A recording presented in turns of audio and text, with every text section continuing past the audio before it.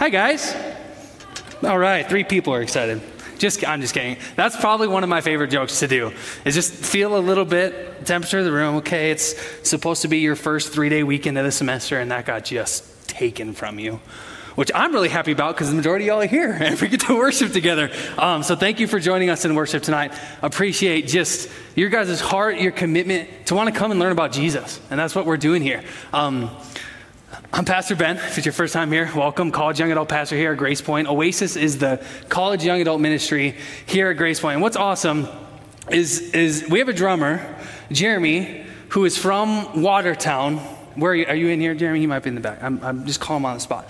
But he is a part of an Oasis LATI that started last year. And what we're trying to do and what we're trying to see is that we recognize in South Dakota and even in our region that there's a lot of communities and college communities that don't have a college young adult movement, a place where people can go and learn about Jesus and be with peers to grow in their faith. And so last year, because of a campus pastor in Watertown at Grace Point in Watertown, South Dakota, just north of here, Jeff Ruggles decided to start it. He's like, hey, we're going to try and stream your stuff. Can we do this? Can we take your names? Like, yeah, do all of it. Take whatever you need. Tonight we have Jeremy here, who's drummer, which is awesome. I think, is there people from Watertown here, from Oasis LATI? Is there a group of people? Maybe no? Oh, no? Not? Okay. What they do, I thought there was going to be here. Maybe not. Bad information. But what they do is they watch this on Monday night. And they grow in faith. Last year, when there was not a young adult movement happening in Watertown, they averaged around 30 different college students, young adults. And what we've been praying for, when I feel like a dream that God has laid on my heart, what I believe even he wants to restore and what was a dry bone bring to new life is these faithful growing movements of young adult people growing in their faith, becoming more like Jesus. And so we've been praying that for months. And we had this opportunity open up last year in Watertown. We have another opportunity in Aberdeen. We have another opportunity in Vermilion at USD. Because there's a lot of coyotes who need Jesus. Now, there are a lot of jackrabbits that need Jesus, but that's going to go out and I might get crushed for that one. But it's real. And so I say all this because something that I believe I failed you in, if you've been here last year, because last year was my first year, is I failed at inviting you into praying with us and for us on what we believe God desires to do, not just in Brookings, but in this community, in this state, and even across the nation. So when you think about it, when it comes up, would you just pray?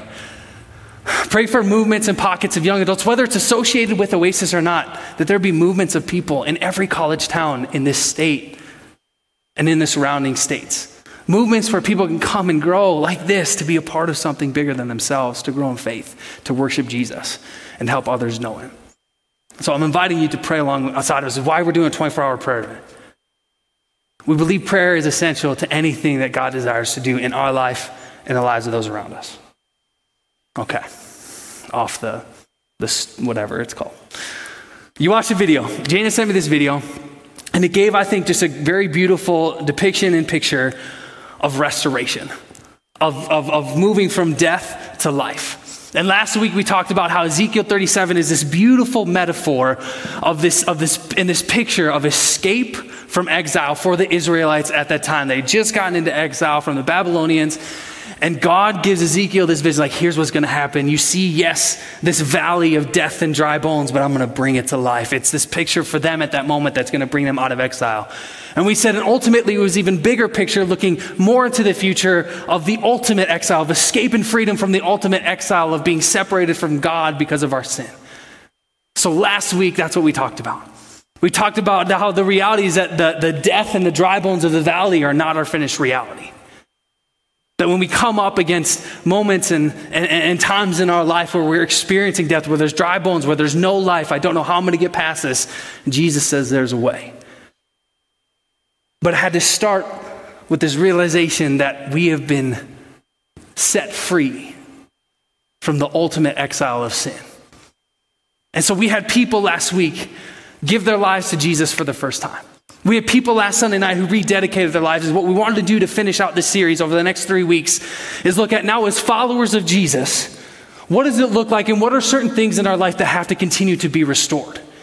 Because it's not this one-time thing of restoration where I'm now back in perfect relationship with God because of what Jesus has done for me. It's there's things now that he's desiring to do and to restore and to redeem and to make new. So the big picture for tonight, we're going to talk about a restoration of identity. God restores our identity, period. It's not God desires to. It's not God wants to. There's a reality that God restores our identity when we give our lives to Jesus. In 2 Corinthians 5:17, it's my life verse based off of what my story was of me struggling with addiction, struggling with purposelessness, struggling with identity. I didn't know who I was. I didn't have just meaning in life. I tattooed it on my arm. 2 Corinthians 5:17 says, therefore, if anyone is in Christ, that person in Christ is now a new creation. He says, behold, now the old is gone. It's left. It's defeated. It's diminished, and the new has come. An aspect and a reality and the initiation of a restoration of identity for us is that God has given us a new name and a new nature. And I wish I could just stop there and we could stand and we could clap and then we could go on singing and praising and praying for the next 3 hours. And I would love that.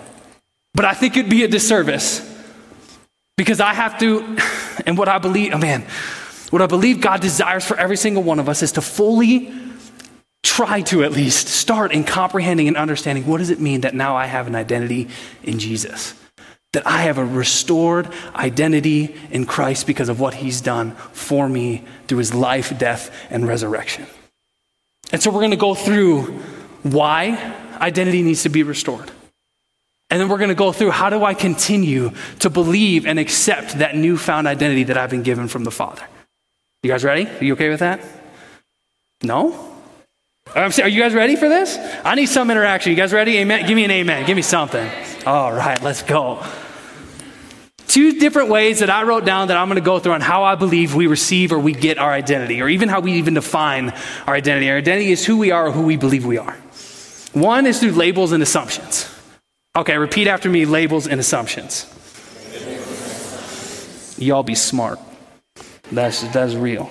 Labels and assumptions. That was a way for me to distract you from opening up my iPad and getting my notes out. Labels and assumptions. Labels being a word or phrase that put a certain person or thing, but tonight we're talking about person, into a specific category.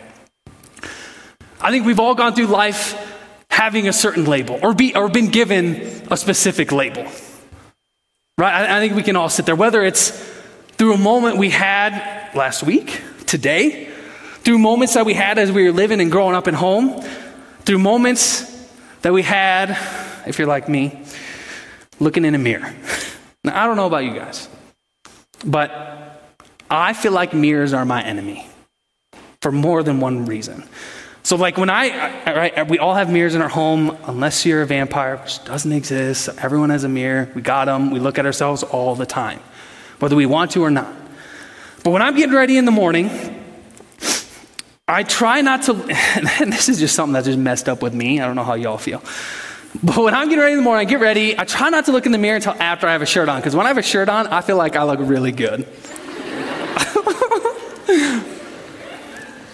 But when the shirt's off, it's a mess. I mean, it's not great. And I'm trying to do better. Right? I want to be physically, emotionally, and spiritually healthy. So I'm losing weight, all that thing. Mirrors are my enemy. They just are. And I'm just talking about physically. But there are moments, I don't know if you guys have had these moments in your life, where like either you're alone in your apartment or something tragic has just happened, and you get done, like you go to the bathroom, you wash your face, and I've done this multiple times. Again, something's off with me a little bit, but Jesus is good. And I'll sit there and I'm over the sink, and I'm sitting over the sink, and I wash my face, and I'm just like, oh, it's a tough day, a hard day, and I just get like super overly emotional. And then I'm looking at myself, and I just start bawling. And then as I see myself cry, I start crying harder. Has that ever, just give me a raise if that's happened, like amen. Oh, thank goodness. Oh, I'm glad I'm not the only one. Mirrors are my enemy. But it happens. I sit there because I think what's happening is in those moments, there's just an emotional overwhelmment of life. There's something that I've come across that, I just can't handle. And then if I really allow myself, if I just outside of the physical aspect of looking at myself, if I'm looking at myself, And if I allow myself to dwell too much as I'm staring at myself, for some reason, this may just me, I don't know about you guys, I get to the really negative stuff about who I am, about what's going on in my life. We allow ourselves, I think, to be defined by the labels and assumptions either by other people, by families, or ourselves. Labels being that word or phrase that put you in a category. And I don't know about you, but there have been moments in my life where I'm staring at the enemy, like the bane of my existence. And I'm staring at the mirror and all I can think about is the negative stuff. The negative labels and the negative assumptions that I've experienced in my life. And this doesn't have to happen just in front of a mirror. I think it happens all the time. Especially if we're not completely rooted and established in who God says that we are. When the labels and assumptions come from negative people, negative places, and are just not true about us, what happens is we allow them to turn into our identities. And again, our identity is who we are, who we believe we are.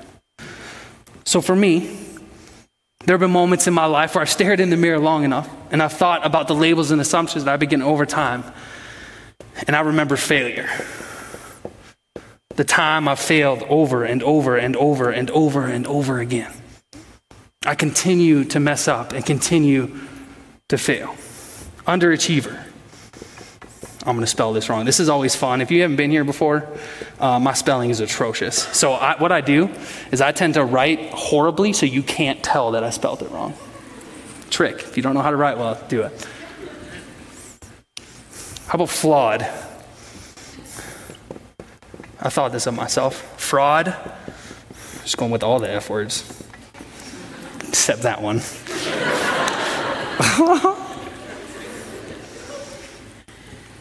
But I think just for so many times in our life, we go through it having experiences that point to negative labels and assumptions. Stupid. Ugly. Worthless. And we allow those labels over time, if we're not rooted and established in who God says we are, to become our identity.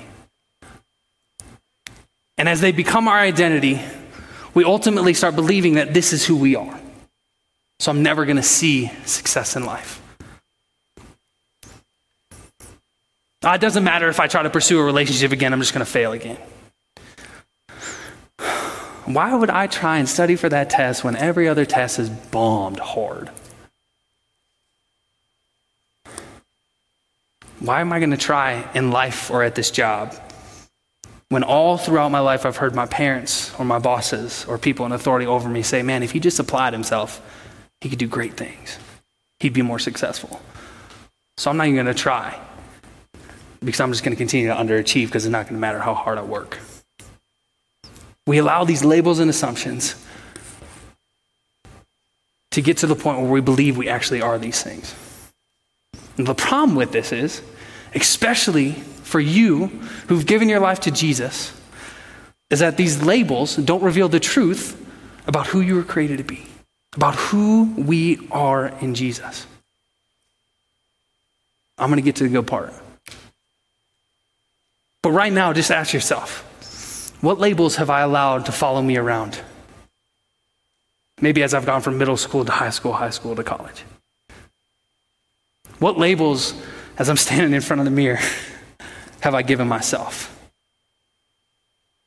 that are negative and destructive and lies?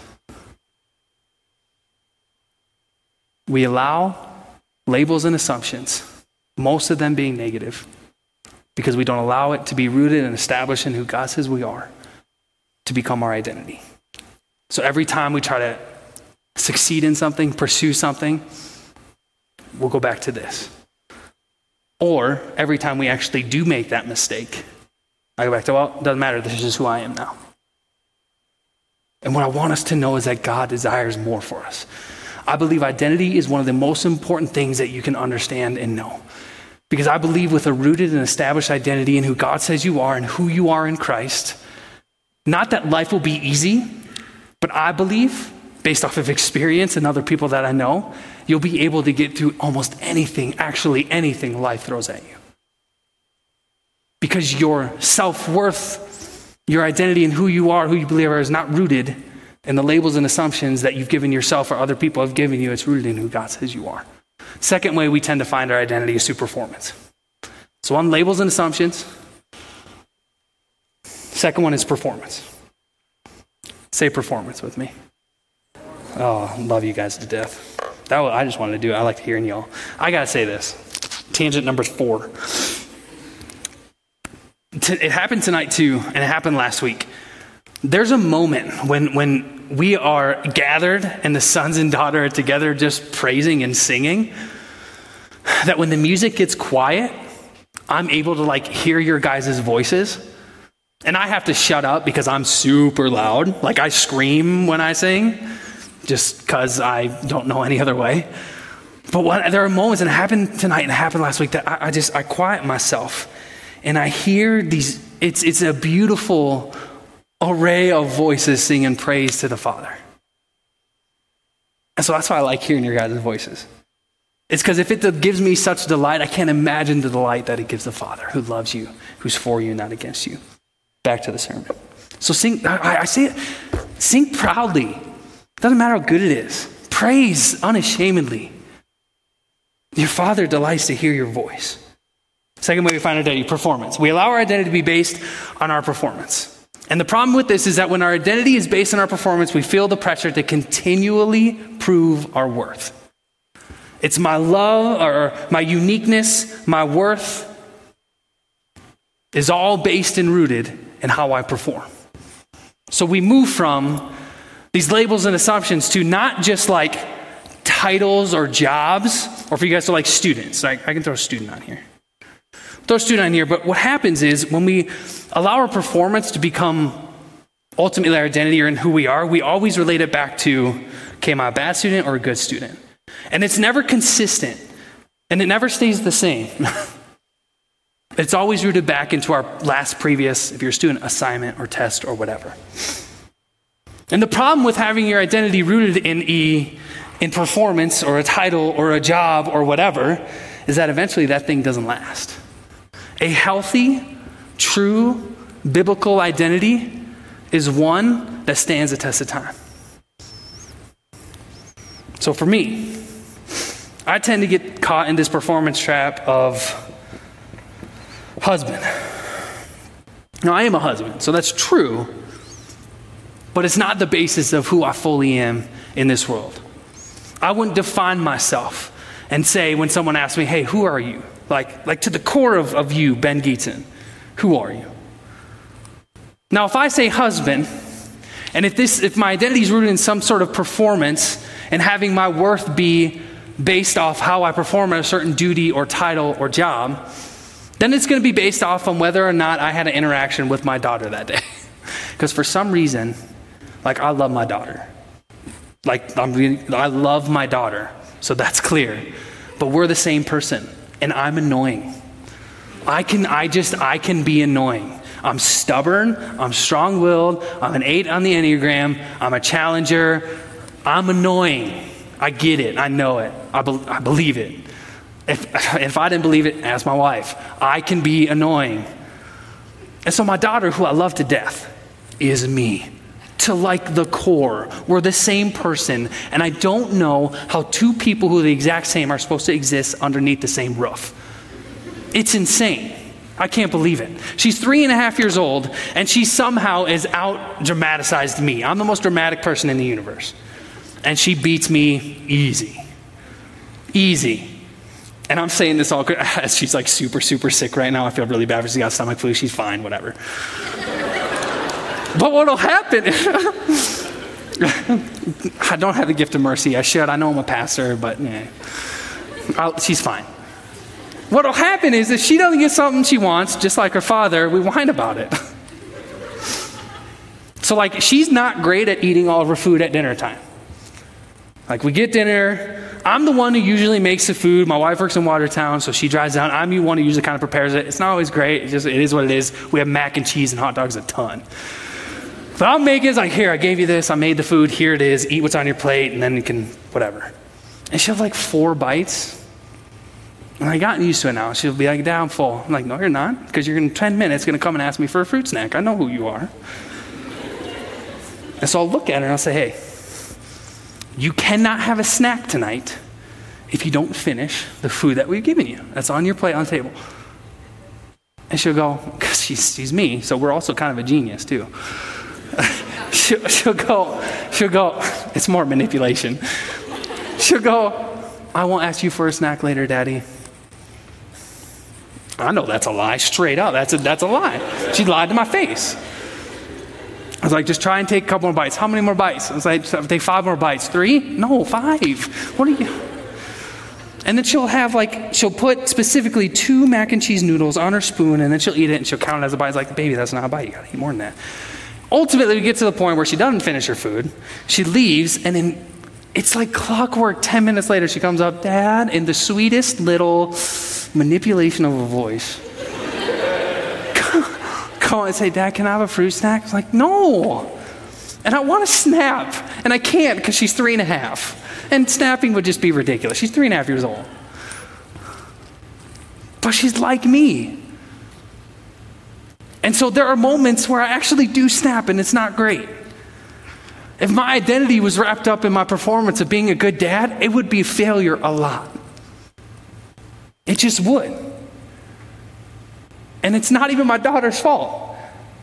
It's my own sin. I could say the same thing about me as a husband. I could say the same thing about me as a pastor. Is if I'm allowing my identity, who I am at my core, to be defined by how I perform at the different titles that I have in my life, it's going to be failure. You're going to ultimately get to the point where it's just never, ever, ever enough. Because the truth is, your identity is not something that can ever be achieved. It needs to be received. The biblical, truthful, healthy, standing the test of time identity is one that is received and not achieved. Because if I go and try to achieve my own identity through performance, I get caught up in this cycle of outperforming myself. Even if I feel like I get close to being perfect, it's still never enough. When we allow our worth, allow even our identity to be defined in how we perform, we will fall and we will fail. Labels and assumptions and performance. Do you fit in that category? How would you answer tonight? Who are you? Who do you believe that you are? Can it stand the test of time? Is it one that in 3 years when you go off to be a professional, that's going to be changed because your title or that season of life has changed? And if it is, let me challenge you. God has a better one for you tonight. And again, I'm going to get there, but before I get there, we need to know this, that sin in our life has this incredible ability to twist and allow us to forget what our identity truly is. So whether it's through labels and assumptions or through performance, sin and lies that we believe from the enemy or from ourselves or from the world are going to continually battle and push us to forget who God says we really are. This is why we'll talk about this all the time. Because your identity is already stamped in Jesus. It's unchanging. The problem isn't on God's side. The problem is on our side. Do I believe it? Do I really believe who God says I am? And I'm here to challenge you to step into the reality, to ask God tonight for faith and belief, to give you faith to believe that you are who he says you are. And so all of a sudden it doesn't become about mistakes that you've made because your identity has been wrapped up in performance. It's, you know what? I'm going to make mistakes and that's okay because I know who God says I am. It's not about the labels of your past or even your present that you put on yourself or the people around you want to put on you that are negative and not God honoring. It's, I'm going to see that label I'm going to recognize it as a lie. I'm going to push it away. I'm going to believe who God says I am. So how ultimately do we get to the point of believing who God says we are? One, you got to know who God says you are. We'll get there. I'm not getting there quite. I'm doing this intentionally. We're not going to get there quite yet. We will get there. I got to know, okay, who exactly does God say I am? But first, to believe it fully and to press into it fully, to help ourselves continually to believe and know who God says that we are, we have to put to death whatever belongs to our earthly nature, as Paul says in Colossians. So do you want to know how you continually remember and believe who God says you are? Put to death what is of the earthly nature. If you are in Christ, the old is gone, the new has come. So we have to put to death that which is old. One way to do that, write down all the negative labels that you believed about yourself or that you have, and what is the opposite of it. So instead of dead to sin, it's in Jesus, I'm actually alive. Instead of rejected by God or other people based off of whatever, it's I'm accepted in Christ. Instead of orphaned or abandoned or alone, I'm adopted into the family of God. It says the Spirit of God testifies with our spirit that we are his children. And since we are his children, we are his heirs. So if you are in Christ tonight, meaning if you believe Christ for your salvation, meaning you believed him, that his death on the cross paid for your sin so that your relationship with him could be restored, you are an heir to the kingdom of God. You are a prince or a princess in the kingdom of God, and that can never be changed in Christ. That is amazing. So put off the labels and assumptions and performance of trying to live up to who you think you are and allow God to speak in to the identity of who he says you are. I'm going to invite the band up. And as they come up, they're going to play a little music. I'm going to see if this works. And what I want us to do is, because of mainly my fault, because I talk way too much, is there's been a practice that has happened here at Oasis for 15 years. And that practice is after the message, we go into a time of prayer. And because, again, I talk way too much, is we've abandoned it a little bit. And so tonight we're going to have an extended time of prayer. And what I want you to do is I want you guys to allow yourself to write down or to think through what are the negative labels that I've given myself? What are the labels that other people have called me that I've started to believe are really who I am? And I want you to ask God, okay, God, take these labels and destroy them. Take these lies that are not associated or connected with fully who you say I am and destroy them. And how you're going to know what needs to be replaced with a lie that you've been believing about who you are is we're going to have scripture rolling on the center screen. Not for sure how long, but it's going to be a while. And the scripture are specific identities. They are labels, but they're labels from the Most High God who is perfect and holy and for you and desires you completely. They're scriptures of who he says that you are. And so we're going to move from believing that we're failures, from having our identity be in our performance, to no, I'm alive in Christ. I once was lost, but now I am found, moving from a sinner to who Paul addresses time and time again when he's writing his letters to. You are now saints in Jesus. Now, does that mean life is perfect? No. Does that mean you're not going to make mistakes? No. But God says you are a saint. Believe that. Accept that.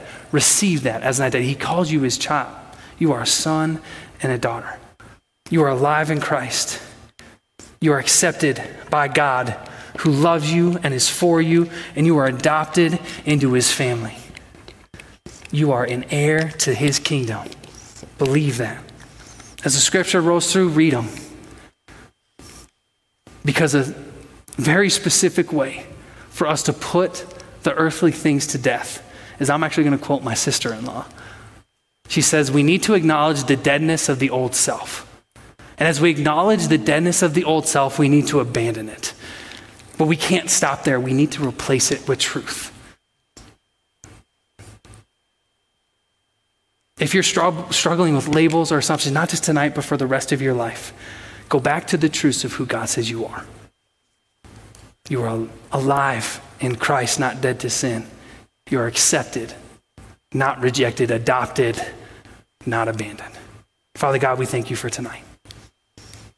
As we take the next few moments to pray, to listen, to abandon our old self, to actually not just abandon, but put to death failure, identifying ourselves as frauds, identifying ourselves as underachievers of worthless.